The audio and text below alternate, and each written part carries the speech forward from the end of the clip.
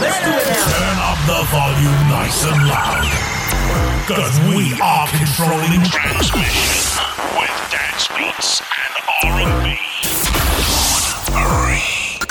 You're in the mix with Lil Drummer Girl. With your host, Dawn Marie.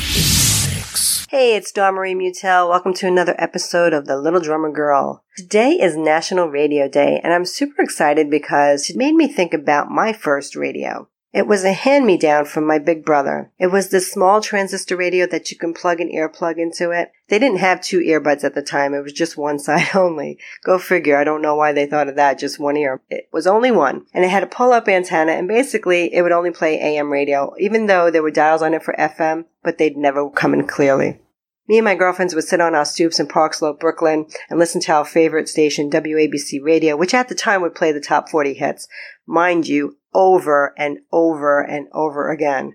We never got sick of them, and I still have some of them on vinyl in my 45s collection. Have you ever wondered what your life would be like if there wasn't any music in it? I can't even fathom the thought. Every important and non-important part of my life has a song attached to it. Music has made me happy, sad, pensive, and most importantly, spiritual. Do you prefer to listen to music through headphones? I know I do. I remember when they first made it into the mainstream. My brother and my older sister had a pair. They would let me listen to their record albums with them on, and it was, oh my God, like being on another planet. It was the most amazing thing. From listening to music on these little transistor radios or from my little record player, the music just sounded like they were actually just playing inside my head. But here are a couple that I really love. I use the Apple earbuds, also included some links to those in the show notes, so check them out. There are a pair of these wireless headphones that are embedded with Swarovski elements called the Diamond Beat Cover Studio Champagne color, but I can't. They're out of my price range right now, so I can't get them. I will also add those to the links.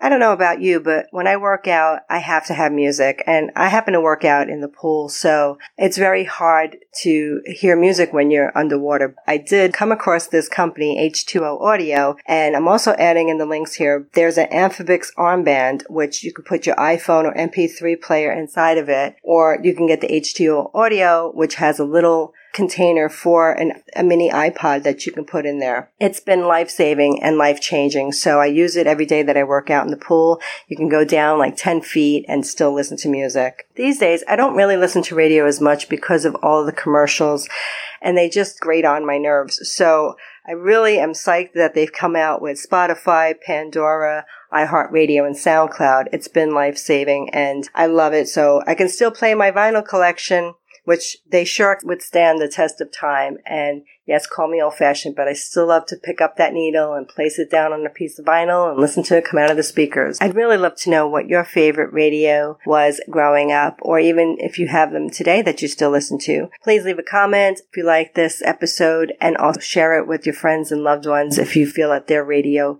enthusiasts as well. So happy National Radio Day to you, and until the next time, rock on and rock out. I'll catch you on the flip side.